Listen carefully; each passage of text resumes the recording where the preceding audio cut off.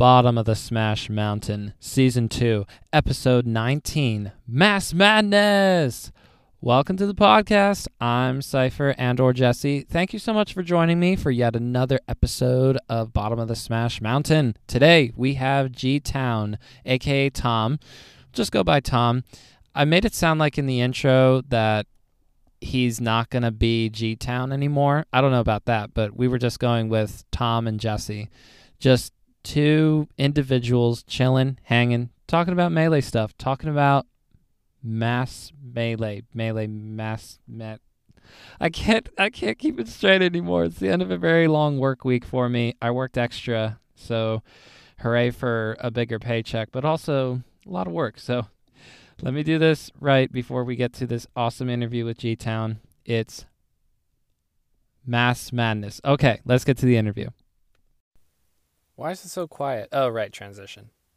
Here we are, bottom of the Smash Mountain, and today I'm very happy to be joined by G-Town Tom, who will be going by Tom for moving forward. It's so nice to have you on. Thank you so much for joining me. Glad to be on here. I'm always happy and eager to answer any questions that people may have. Yes, so you come highly recommended by none other than Shoopies or Shuppies. I've heard it gone both ways, but Sean, you know Sean, and when he came on was saying to me, there's a few people that you should ask to come on, so that's why I reached out, and very nice of you to come on. So the first question I should say is, how did Melee become a thing in your life? So back in like 2011, 12, something like that. Back then, what was going on with me was that, I was in college, I would watch like combo videos for Melee and Brawl, and I'd be like, oh man, that stuff's pretty nice. Of course, you find the Melee ones are a lot harder for the average person to do. So I had a vague idea of like what, the community was. Like I was binge watching, Apex 2012 and 2013 videos for both of those games. But I didn't make the leap to get into like the actual community at my college until the documentary came out, 2013. That is how I got to where I am now. So is there a particular combo video or anything that stands out to you even now, or is it all pretty much just like ancient history for you? Well, I mean, there were a couple. I mean, I Killed Mufasa back then. That shit, I saw that, and I was like, oh man, that looks pretty cool. A couple Brawl ones too, but I doubt that we need to really get into those.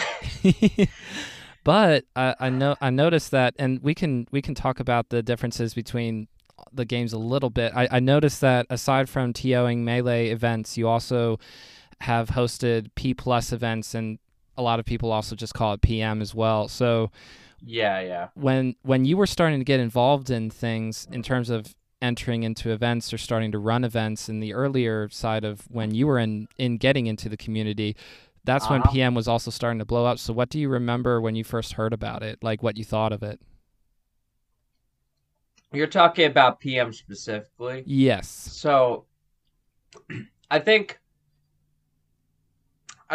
like PM and, I guess P+ now, like I wasn't really big into like competing in it like way back. Like I was a Melee guy at the start. I was a Melee guy at the start for sure, for like 2014, 15. My first couple, full years in the scene and all that. And, PM, I look at it and, it's got some similarities. It's pretty cool. I think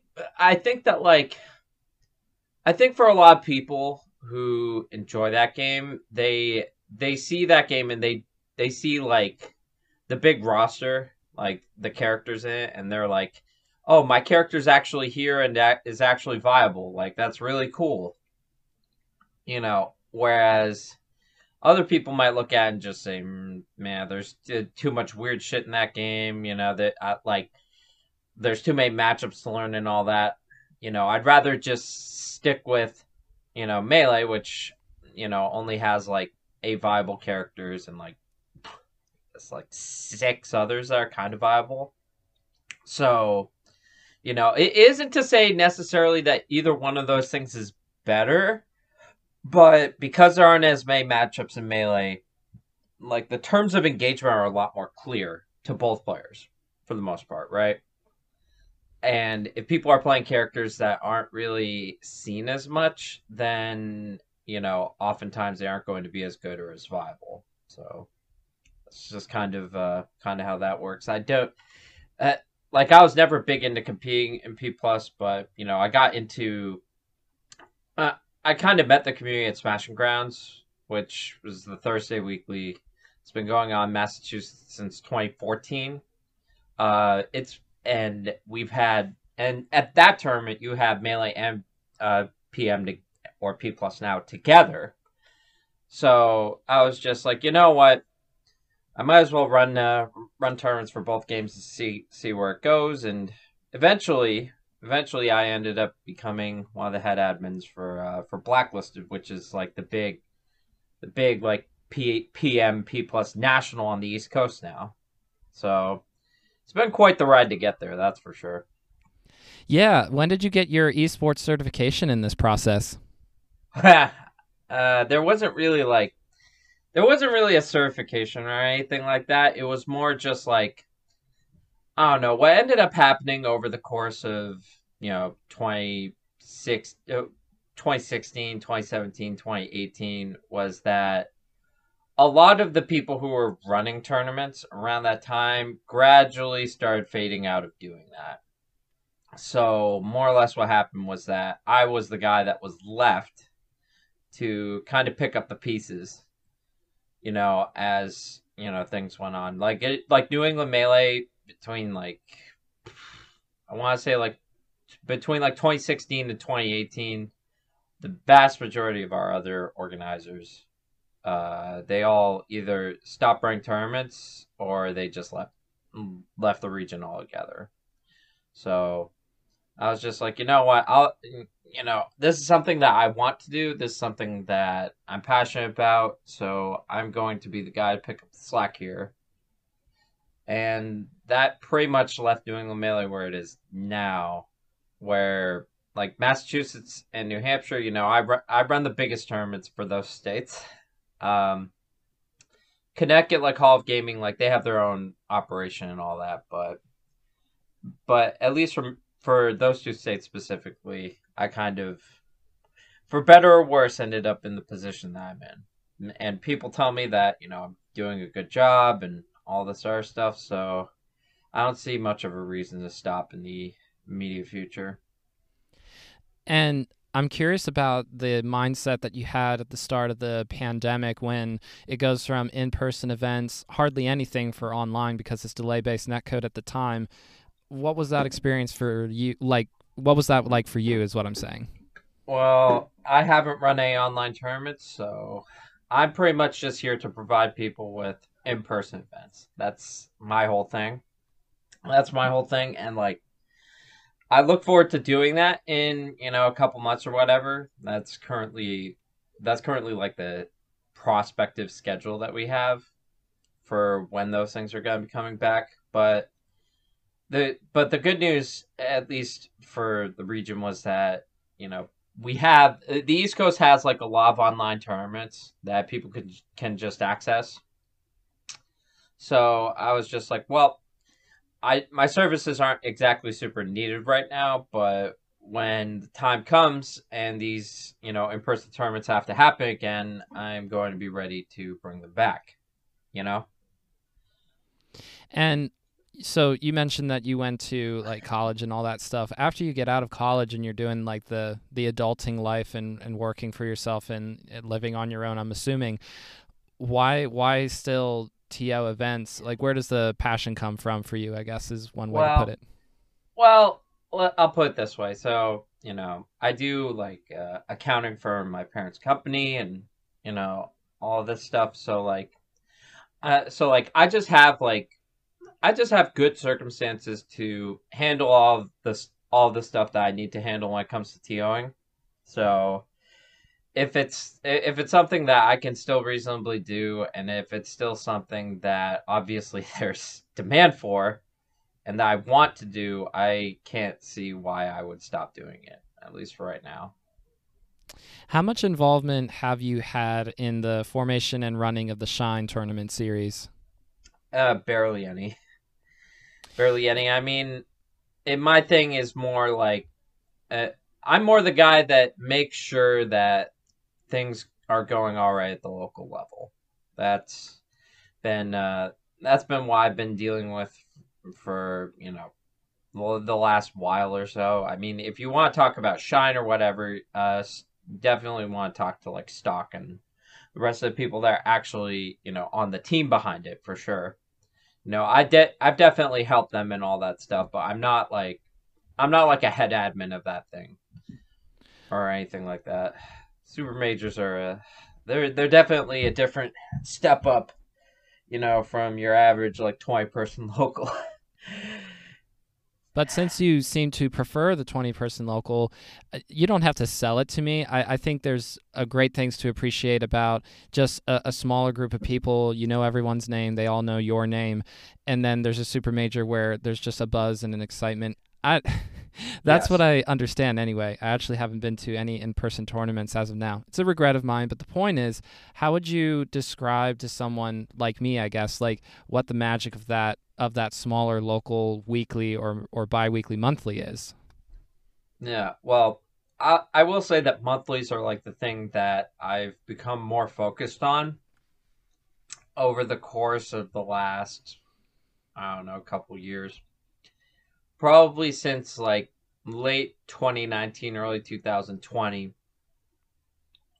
or even before that. Pretty much what happened was is that weeklies, essentially what's happened is that the thing is that when it comes to weeklies, it's hard to get a lot of people together for those because they happen every week, and the frequency is something where people are just like, well, I can just skip it this week and just go next week or whatever.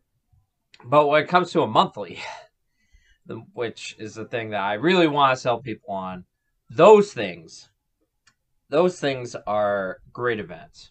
Like Mass Madness is like the big tournament series in Massachusetts right now. The last two the last two Mass Madnesses we had before COVID got like 90 people a piece or something like that. It's pretty crazy, and you know I can sell you on that, which is that whole thing, which is that yes, there's a lot of people, a lot of the best players from all around the region. And, I have 32 setups because I'm at Game Underground, so plenty of setups. They all have Slippy on them, so everything's being recorded, and you can go and fetch it later if you want to.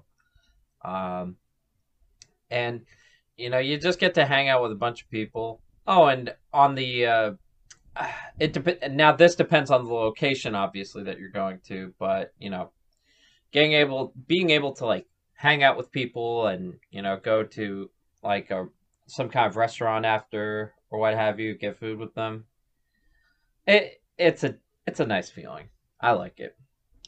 Makes it all worthwhile to me.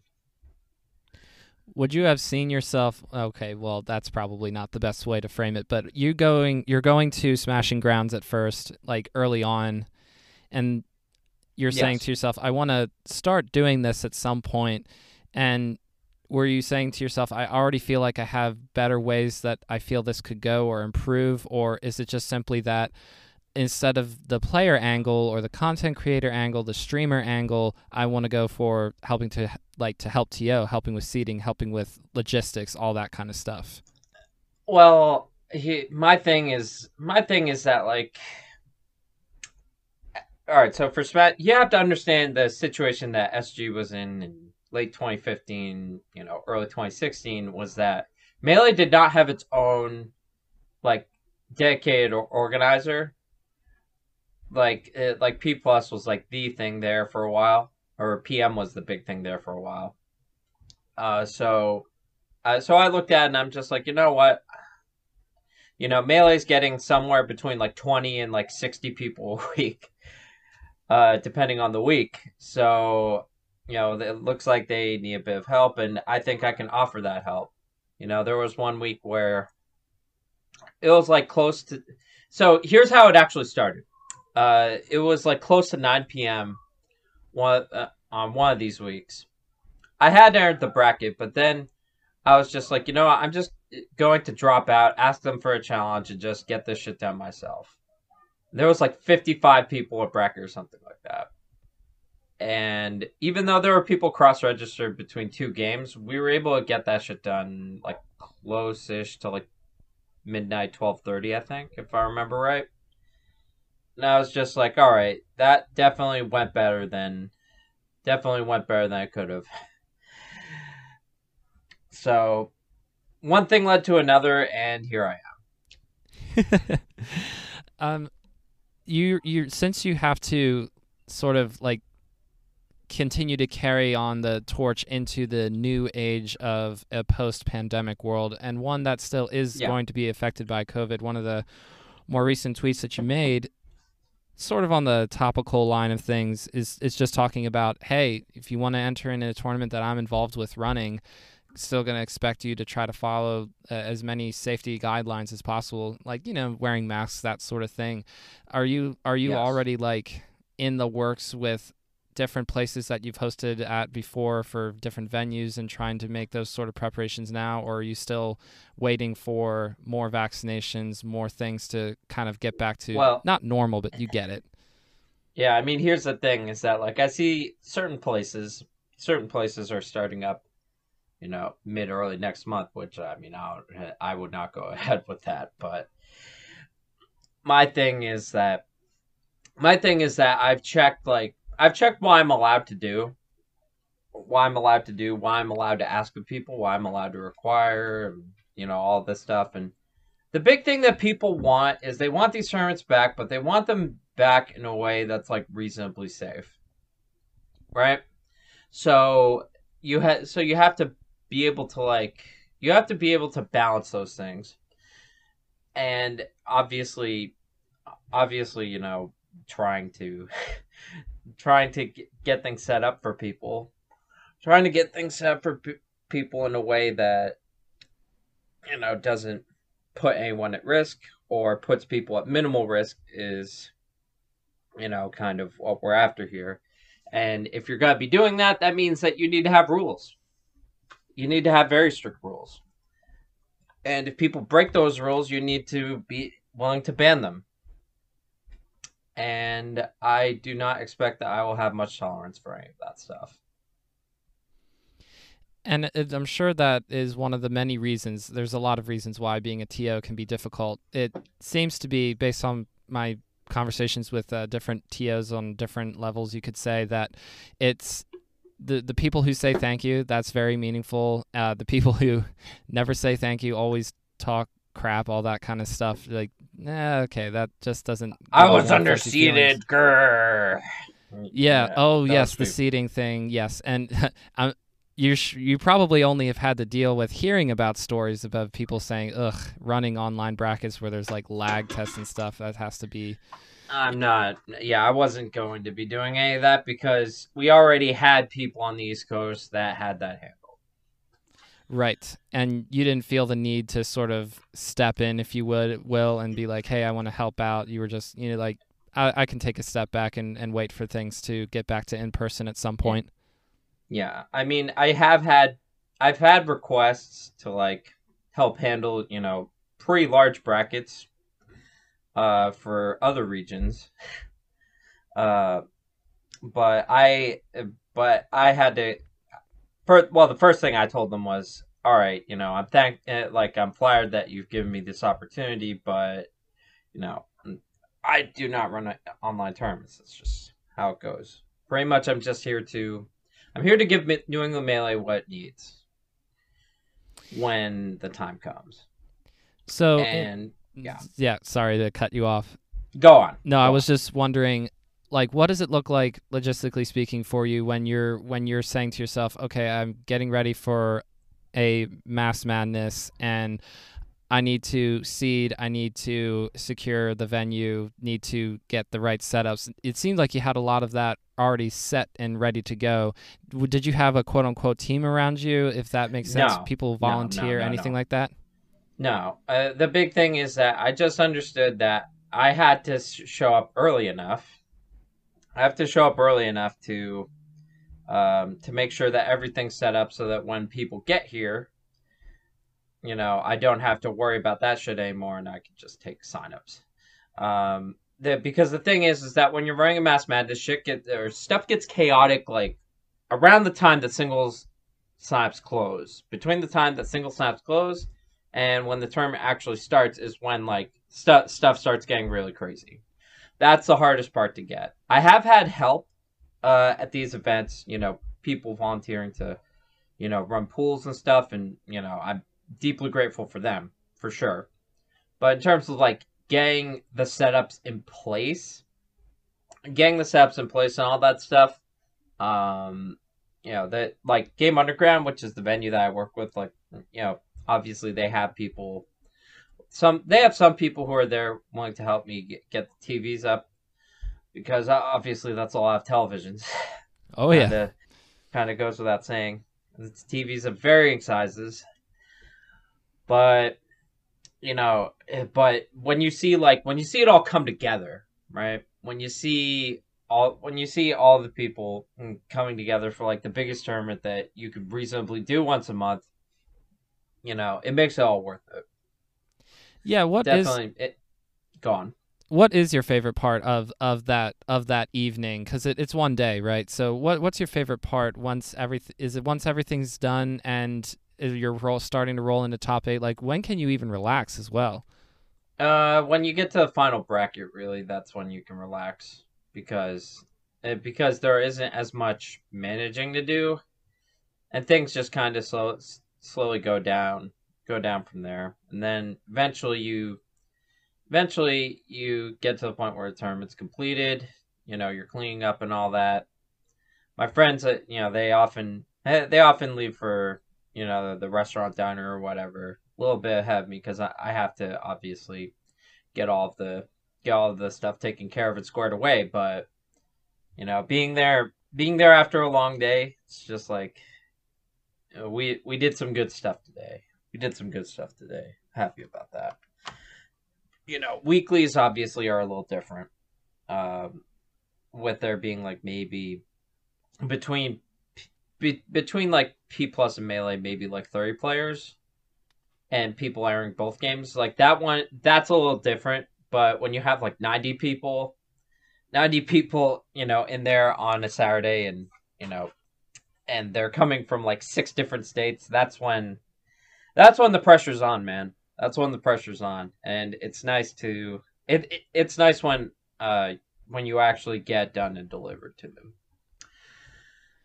There's a sense of pride that you have in the accomplishment of cleaning up and going, yep, good tournament, good bracket, good times. We did it, and that's the way I see it. I mean, somebody's got to make sure that all the stuff gets done in a timely and reasonable manner. And it sure as shit doesn't get done by itself.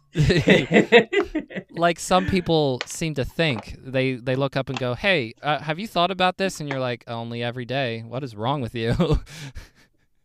Oh yeah, I mean, before the night before one of those events is always, and like the morning of, you've just got this like anticipation that like, all right, this is when like shit starts to get real.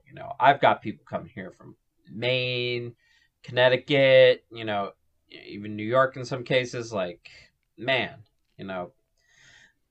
like they've come like multiple hours to be here. Like, I've even had people come from Vermont to be at that, and Burlington is crazy far away.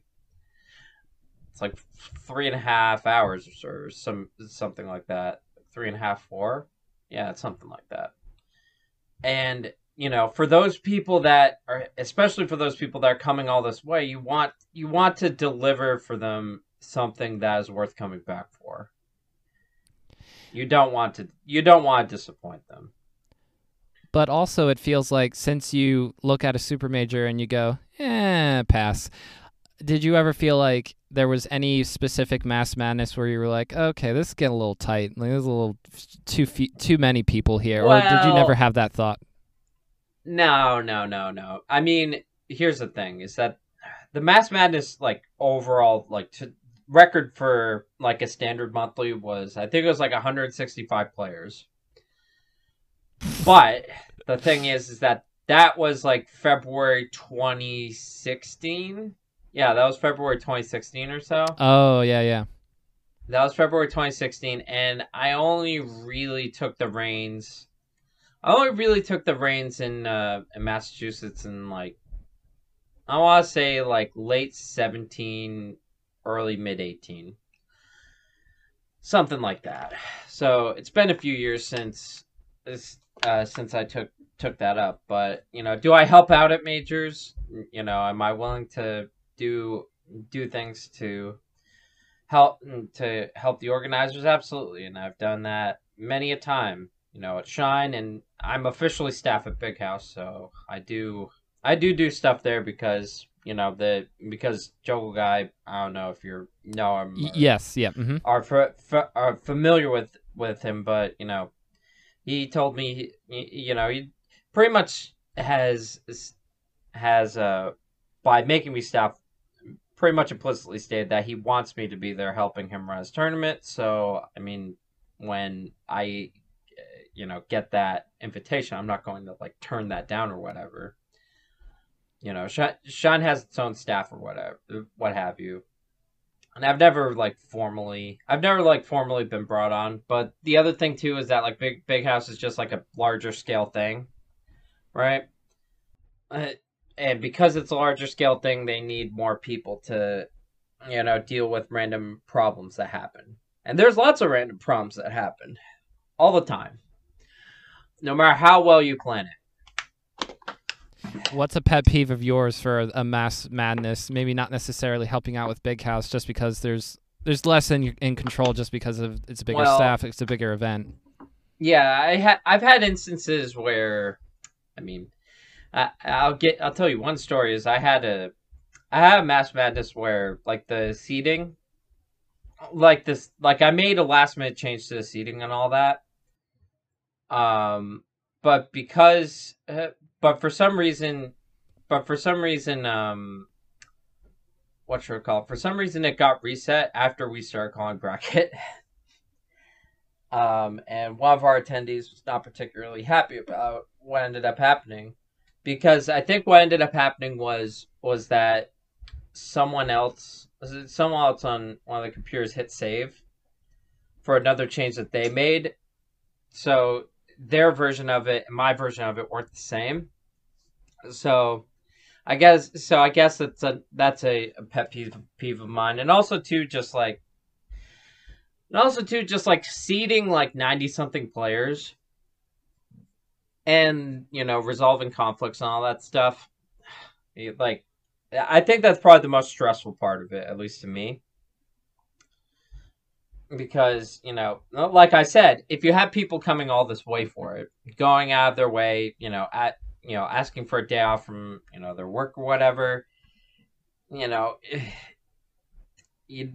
really don't want to make it so that they're playing the same people that they usually do. But then because it's like 90 something players, it like eventually like one or two of those may slip through the cracks. And that can be difficult. That can be difficult for sure. But it seems like in all of the experiences that you've had in learning how to get better over time, that's like the natural growth process, and then how you sort of treat that, how much of that you actually carry in terms of an emotional way, where you're going, look, I'm doing the best I can here, but I'm not gonna sit here and cry while you tell me how you have to go 0-2 again because you're playing the same two players as last time. Well, yeah, I mean, I remember I had someone come up to me and say, well, I was projected to play this person that, I play a lot in like losers round 3 or whatever. I was once told that, but the thing was that their winners. The problem is that it was like a 7-10 seed situation. So the deal is that they were playing somebody who I thought they had a reasonable chance of beating, and if they beat them, they wouldn't have to play that other person. So, uh, so it's just a thing where like especially like deep losers, there's only so much that I can control, and there's only so much that I can focus on with 90 people. That's just that's like the downside of larger tournaments, but you have to do them, and you want to do them well for the region, because this is the only place where like you could really get all of the And top talent to go to something at once. at what point, when you're seeing state ranked players, top 100 level players come to a Mass Madness, do you think to yourself, should I try and fly a top 20 player out, or did you never like that idea? Well, uh, let me start by saying first that, so here's the deal, is that if I wanted to do something like that, I would go for something that is I would be going something that for something that's like on the scale of like a Mamam or something like that. Like Mamam Memorial, where we had like 160 in singles or something like that, or something close to it. Uh and the thing is that with my venue, yes, I can fit 32 setups. But do I want to, do I want to have an event where I'm putting 160 people in a room with the venue I have for a monthly? I don't know about that. Other than for like super duper special occasions. You know. Like, could I? Yes. Is it wise to? I don't know about that. I'm more or less content to just bring the best that the region has together, and if people from like New York, New Jersey want to show up, and participate in that, I am more than down to have them. But am I going to be aggressively, trying to fly people out for this stuff? I would have to increase the venue fee and all that in order to pay for such a thing, and I'm not like super keen on doing that, To me, it feels like you've. because it, Sorry, go ahead. yeah, go on. No, I Go was on. saying it feels to me like you've already reached a level in your experience and how you run the Melee Madness, sorry, Mass Madness in particular, that you feel like this is about as good as it can be. Not that there's no improvements that can be made in the future.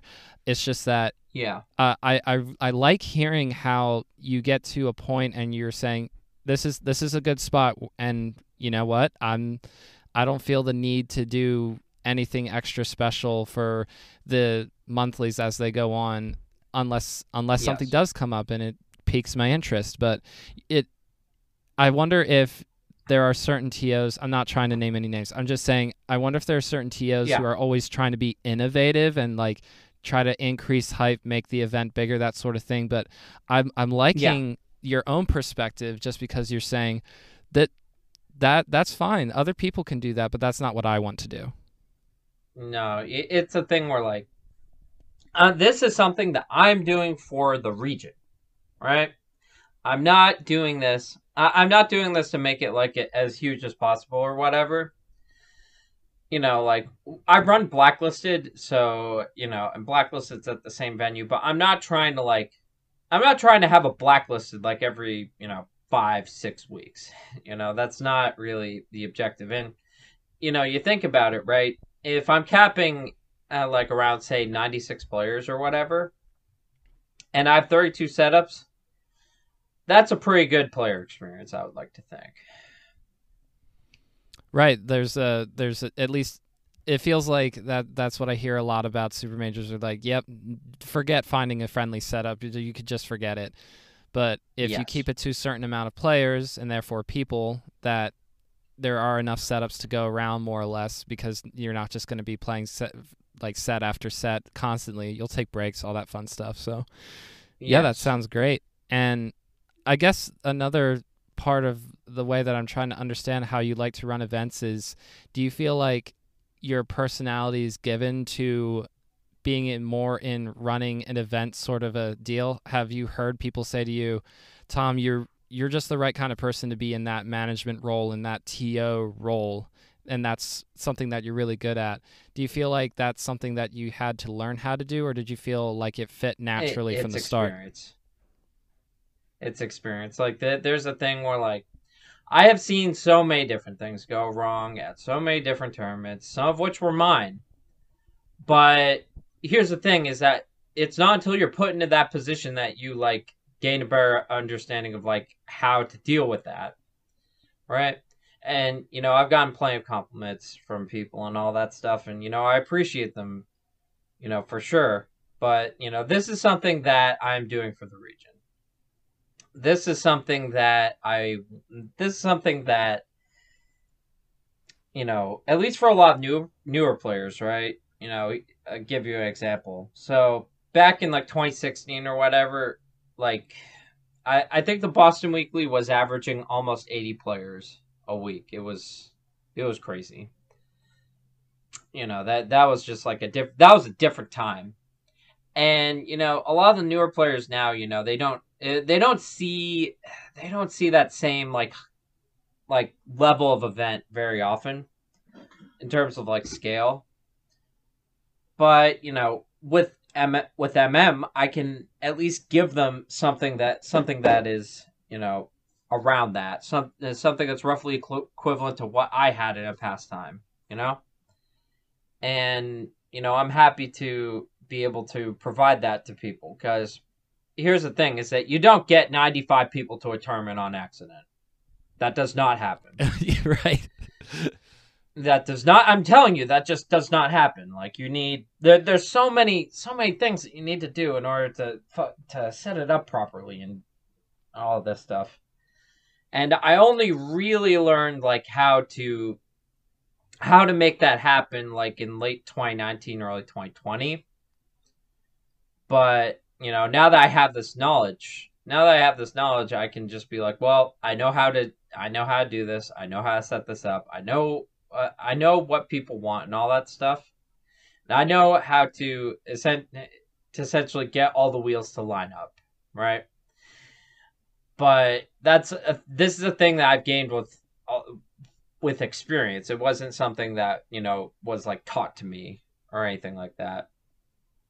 And it didn't necessarily feel super natural at first. Like, sorry, that's actually a word. It didn't necessarily feel like a comfortable fit, but you grew into that and it became easier to you as you learned how to be better, faster at it. Yeah. I mean, like, here's the thing is that I was the organizer, the head organizers for Melee at Smashing Grounds in 2016. But beyond that, I was not like the head of the big monthlies. I was not running the Boston Weekly. There were other people that were handling it at that time. So, it was just like a different era or whatever. But like I said, between like pretty much all Big Blue Esports, like leaving the region and all that, between Patty stepping down from doing stuff, because he went off to Colorado, and between a few others that called it a day doing events, it's just like, well, I'm what's left, so I might as well embrace it and try to get good at this shit. And people tell me I do a good job, so I'm not going to sit here and say that I'm perfect, but I definitely get my fair share of compliments, and I don't mind that at all. Oh, of course not. Just think about this. Patty went to Colorado just to live in Matt.Zeb's closet. What a shame. That's funny. I mean, the two of them, like they did great stuff for New England Melee, in a past time, right? But, here's the thing is that if you're expecting, the cavalry to come in riding in, like that's not going to happen. People don't just become organizers overnight. There's even, certain people who've expressed to me who are like helping manage the Boston Weekly before the pandemic. There's some of them who've expressed to me that they don't want to keep doing events in a post-pandemic world. So, I'm curious to see how that's going to affect things. Not just for their cases, obviously, but like just overall. Like, there's probably gonna be a lot of organizers who, like, maybe they won't have that same passion. Maybe they won't have that same passion, or like, maybe they just don't care about the game as much as they used to, and all that. And there's nothing wrong with that. And just want to make that absolutely clear. Like people come in, people leave, people move on, and that's fine. The big thing that, when it comes to players who are on their way out, for those people, I don't actively encourage them to try to go to stuff anymore, because you know what, you know, different people have different points in life that they're at, and sometimes at some point Melee is going to be in the past for everyone, or mostly in the past for everyone. Like, that's it. That's not something to like be sad about or frustrated about or whatever. Especially like, if they were like one of the best people at one of your tournaments, or if they were like, one of the top players or what have you. But it's just a thing that you kind of have to accept and kind of roll with. Just roll with the people that want to be there. That's the number one biggest thing, is that the people who are there, I want to be there. If that makes sense. Yeah, because getting there is at least half of the battle, because there's a lot of other things in life, and it is just a video game at the end of the day, like you were saying, and eventually, yes, in all things, it all passes. Rome didn't stand forever as an empire, and so on and so on. So to enjoy it with the people who want to enjoy it, maybe they're not as great as the person you came up watching and going, wow, such a great Falco or whatever, but there can be something new to appreciate as players come and players go. And about the top 8 experience, or at least from the perspective, would you always try to go for like a little bit of a special flair for it, or all best of 5 sets? Like, how did you make it different from the rest of bracket, or did you just say, hey, look, we're just going to keep it moving here? Well, it's a thing where, like, at least to me, so at least the last couple Mass Madnesses that I was doing, it was best of 5 from start to finish for the whole bracket. Ooh. Like, start to finish. Wow. Yes. That was what I was doing. And we got that done in probably like 6 hours from the start of singles, 5.5. Jeez, you were schmoving on the bracket. I mean, here's the thing, is that, like, I understand at monthlies when you really, really want to prove yourself, right? Against, like, the best players. I understand, like, what it means to compete in an environment like that. And I understand that, people, like, a 2 out of 3, it doesn't feel quite as good when you win, but when you beat somebody in a 3 out of 5, that's some good stuff. And, being able to extend that to every single person that is playing in singles, I've definitely had people that, have told me that they like that. So that's a policy that we've been going by for a good while. But then with top 8, would that be the part that since you were able to? It's not a show. It's not a show. It's not. It's not a show. I mean, here's the thing: is that, like, we dim the lights that aren't on the stage, and all that stuff, and like we get people up there, and essentially, I usually just put top 6 up there. But the thing is that, like, I don't have any hype videos or anything like that, to get people excited. I am more of just an operations guy.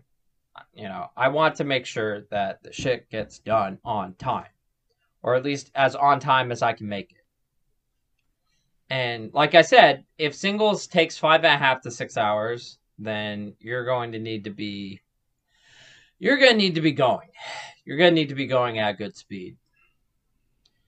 So when an insane combo happens and everybody who's still there at the venue is freaking out, you're just in the corner like, okay, keep it moving. Or what are you doing in that moment?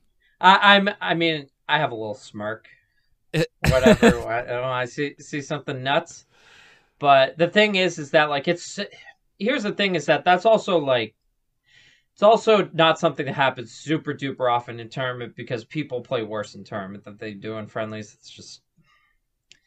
That's just the natural reality of playing in a pressure packed environment. Some people really thrive in it. Some people love that pressure, but a lot of people when they're put in that position, they're aware of the stakes, right? They're aware this is bracket, and they start to get and they get like they get tensed up, they get nervous, right? And maybe instead of going for something crazy, they go for something that's a little more conventional that they're more sure will work. Like they can pull it off because yeah. they don't think they can play the A game. They're just relying on B game or C game kind of stuff because they're nervous and it's pressure. Yeah, and also too, like in general, when it comes to like selecting stream matches, I like to put players, at least especially in the early rounds, I like to put players against each other that are like reasonably evenly matched. I wouldn't put, the 1 seed versus like the 64 seed or whatever on there just because it's like there isn't really a ton that that like an audience would get from watching one player just like wreck another when it's like close and like both the players are acknowledged to be pretty competent, pretty good. That's when it's the most entertaining when it goes to game 5. When it goes to game 5 and like you've got these two players from like these different states that like almost never play, right? You get them in there and whatever happens, right? So were you running the stream as well in this whole process, like start to finish? Yes. There's a stream setup and everything? Yes, the TO desk and the stream setup are the same. Now, the big thing is that beforehand, I make sure that like I have a list of commentators for like specific time slots. Like I talk with them beforehand. I make sure that they're in there and all that stuff, and I go in and obviously everybody has a job to do and all that. But getting to see all of it like pay off, it makes it all worth it. Absolutely. So it seems like you would just, shoot someone straight in almost every instance. When somebody comes up to you and is like, yo, I want to commentate, and you're like, okay. Like, what would you say? I post in New England Melee repeatedly. I say, look, guys, if you want to commentate, fill out this form. Fill out this form if you want to do that. And I will try to get you in somewhere, depending on the availability. Right? Because, I mean, if you think about it, right? Let's see. What was the schedule for my last Mass Madness, which was number 32. So this was February 22nd, 2020. So doubles is at 2, singles stops close at 4, start 5. So like if you go from 2 to 11, which is when the venue closes and when the tournament would be expected to end, if you look at it like that, right? That's 9 hours or roughly 9 hours of stream time all told. So, you can find slots for people within 9 hours. The big thing is that like you just have to make it so that people's blocks, like their commentary blocks, aren't too short or too long. If they're too long, people get worn out. Too short, people will say they wanted to commentate more stuff, right? So, there's a nice, I guess, middle ground that you have to sort of manage. And especially too with like, like some people will only come to like, commentate or whatever, what have you. And if they're only coming to commentate, then, I want to take care of them, That's because interesting. If that's all they're to do, then yeah, go on. No, it's interesting that you've known people to come who are saying, yeah, I filled out the form, so you know me and the block, and I'm actually only here to commentate. Like I'm not trying to be in either of the brackets. Yeah. That is interesting. I'm assuming, of course, that it's like they view it as an opportunity to get into other things, or maybe perhaps to move up in the melee sphere of commentary. But that is interesting. That there's a lot of things happening at a tournament, but that there's a select few of people who are like, "Yep, not competing, just commentary, baby." That is interesting. Yeah, just a couple, not a ton. No, yeah, small group. With Mass Madness, like most of the people, like when they're going there, it's fucking business time, man. It's business time. They are there and they want to win. You know, like monthlies. People, you gotta understand, people are not messing around with this stuff whatsoever. Go on. But especially, yeah, you're saying, for the people that have to travel like from Vermont, 3.5, 4 hours away, like they're taking this very seriously because it's already a big time sink for them. I was gonna ask, Yes. Has there been a player, or okay, it's easy to say Massachusetts because that's where the tournament is based. So, is there a player Yes. that you know of who, off the top of your head, you're going, yep, top 8 easily every time, or top 3 every time, or has won the most of the MMs? I mean, if you're in the top 100, right? Like, like I would be surprised if you weren't in top 8 at Mass Madness. If you're in the top 100, I mean, let's see. So let's do this MM32. So let's see. So the last Mass Madness that we had, let's see, how many top 100 players did we have? Let me count. So all told, there were, let's see, 1, 2, 3, 4, 5. Yeah, there were 5 top 100 players in bracket. The last time that we had one of these tournaments, back in February 2020. Those people I would always expect. Like Lint, Calvar, Joy Boy, Slocks, obviously. Toussaint when he shows up. Big Kid, aka Leighton, he's also pretty good. Like when those people show up, I would expect them to top 8. There's also some other people who are pretty good that I would expect to do well, but like don't have that level of recognition yet. Dr. Lobster, Palika, to name a couple. But yeah, those are like some of the people that I look out for, in bracket. Typically, MMs usually go to seeding for the most part. There have been a couple instances where it hasn't, where there's been like some pretty significant upset that's occurred.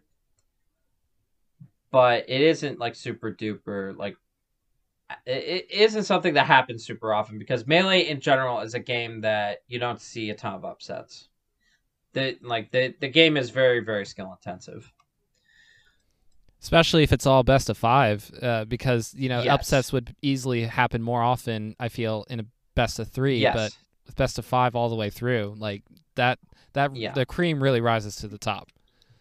Yes.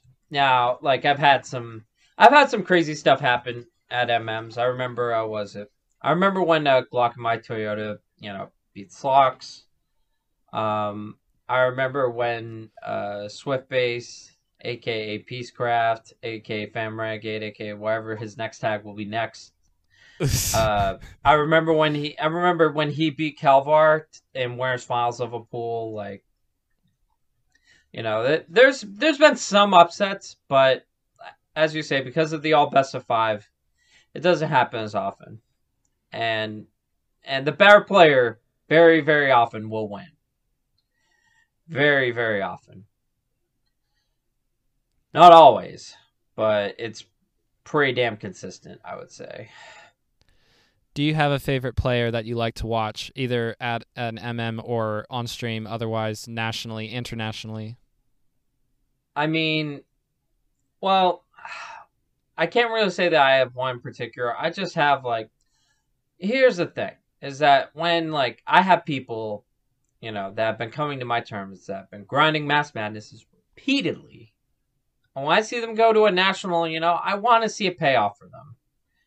I just want to see that all of this stuff that we've been doing just amounted to something.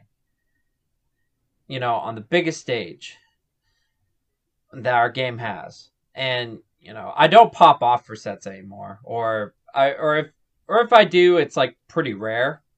One of the few times I did pop off for a set was when Joy Boy beat Swedish at Genesis a while back. That one I was just like I was happy to see that it all came together for him. Yeah, that's a good win for sure. Yeah. Yeah, top 6 at some point. Yeah, so it's just a thing where like, I want to give people the opportunities, like the best opportunities I possibly can to play the best players, right? I want to give them that. And, and if people are able to take these opportunities and, really make something of it, I could think of fewer things that would make me happier. So you're always rooting for the New England player playing against any other region player at these big, like the Big House or Genesis and GOML, all that kind of stuff. Yeah. Not to say I hate our region players or whatever. Definitely not. I know a handful of them. Got a few friends that are outside the region for sure. But I think just in general that, you want to see all the time, all the effort, and all the shit that the players have put in, and that you've put in to give them these opportunities to play the best players. You want to see it come to fruition, and when it does, it's really satisfying. It's really nice. We're getting close to an hour here, so to respect your time, I'll leave you with one last question related to the rest of the year of 2021 for Melee, and we've talked about it a little bit, yes. But just to get your last perspective on it, and also to tell the people where they can find you if you want to do that as well. Yeah, well, we were talking about this earlier where, there's definitely been cases where there's been, controversy, or drama or what have you around certain people. My thing, I guess I'll quickly touch on that before we close up. The big thing that I would like to convey to a lot of people, because I've been on both sides of that, is that that above all else, you have to respect people's privacy, and that not everyone is entitled to know everything. Not everyone is entitled to know everything, and whenever something comes up, like some serious personal matter or whatever, or something that's hugely controversial that involves people's personal lives, whenever that happens, don't assume that you know anything. Because information like that is kept from the public for a reason. And the average person is not entitled to know everything that decision makers are. You can take my word for it.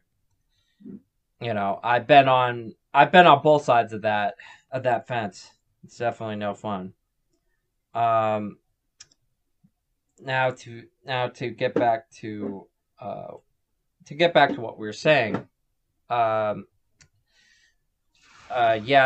you can follow me on Twitter at gtown_Tom. I don't tweet as often as I used to. Mostly because there aren't tournaments that I'm running, happening. But, and hopefully 2 months' time, they'll all be changing. And things will be looking a good bit better. And I'm really looking forward to seeing what these tournaments bring. When it's time for them to come back. And I'm going to do my best to make sure that they're done in a reasonably safe manner, given the venues that we have. Because I know how badly people want this stuff. I know how much it pains them to have to miss this for, what has it been, almost 14 months now. and I get people telling me all the time how much it means to them, and how they want it all back.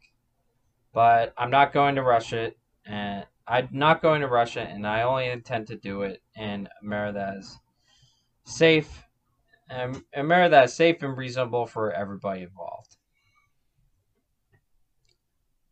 And So I yeah, really appreciate the time that you've given for this interview. I think that you've offered a lot of good perspectives on the matter of TO. Not that like you can't even like touch on everything and talk about everything about like the how the sausage is made and what have you, but the hearing the one thing that comes through is how much you care. I've really appreciated hearing that perspective from you. well, it's a thing where when you put like a huge chunk of, what is it now, 7 years into something, Yep. you know that that changes you. That changes you. Now, like, sometimes because obviously life happens. The pandemic's taking us away from all of it. Like, will it like wear on your passion a little bit? Yeah. I mean, I'm not going to say that it doesn't. After you've been doing the same thing for a really long time. But I think anybody can become a TO if they have the will and the desire to learn how to, and above all else, if they care. That is the most important thing. That's the most important thing that needs to happen. As long if you're willing to put in the time and effort into doing something, into doing something right, people will respect you for it and they will follow you. TOing is a leadership role, whether you like it or not. So, you have to embrace everything that comes with it. And while parts of it haven't been so glamorous, I've been down to do that to make sure that everything works out well for the region and for everybody that comes to my tournaments. Love it. Tom, thank you so much for joining me on Bottom of the Smash Mountain. Yeah, same. It's been great. I hope that you and everybody who's listening to this take care, and that we all get back to tournaments and enjoy and start enjoying them. Maybe not exactly like we used to, but something like it. Why is it so quiet? Oh, right, transition. In case you were wondering, no, this is not the person who has yet to return the audio file of their side of the interview we did to me. G-Town would never do that. I'm having too much fun with kind of teasing the fact that I recorded an interview with somebody and they haven't gotten it back to me, but that's okay. It really is okay. I'm having fun. So you should be having fun as well. Thank you so much for listening to another interview. And I love talking to TOs, and I think that Tom sort of gave me the impression of like a Bill Belichick. For those of you who don't know, is a head coach in the National Football League, actually of the New England Patriots. So I wonder if Tom's a fan. But anyway, Bill Belichick is sort of short and to the point, and that's not who Tom is. I thought that might have been Tom at the start, but such a beautiful mind for Melee and making it as awesome as possible, making Mass Madness as awesome as possible. The concept of a monthly where people drive from all over New England to compete in all best of 5 sets, taking it super serious, and this is like the best possible practice pre-COVID and hopefully at some point post-COVID. It's the best possible practice for all the New England players to show up, feel that pressure, and feel that regional level monthly of 90 or so people, all that kind of stuff. Now, of course, with COVID, it probably won't be 90 to start. So go follow Tom on Twitter. That's link of that is below in the description of this podcast episode, so that you can get updates about what he'll be doing with the tournament series that he runs. It's not just Mass Madness, it's also a few other things. So pay attention to the details and try to follow along. And please, Tom has worked for a very long time on this kind of stuff, and he's not going to just start off by saying, hey, is it good to go? All right, cool. Let's have everybody in New England show up. No, that's not going to be the first move, okay? It's probably not going to look exactly like a big get-together party the first time that it's possible to do stuff like that. It's probably going to start off a little bit slower. And in order to know this for sure, really, you should go follow Tom on Twitter. Description of this podcast episode. Okay, so before we get going, what else do I have to offer for today? I guess there's like a few things that I have my mind on a little bit related to Melee and Smash as a whole. There has been some drama this week, but I don't know if I'm in the right mental space right now to talk about it in podcast form.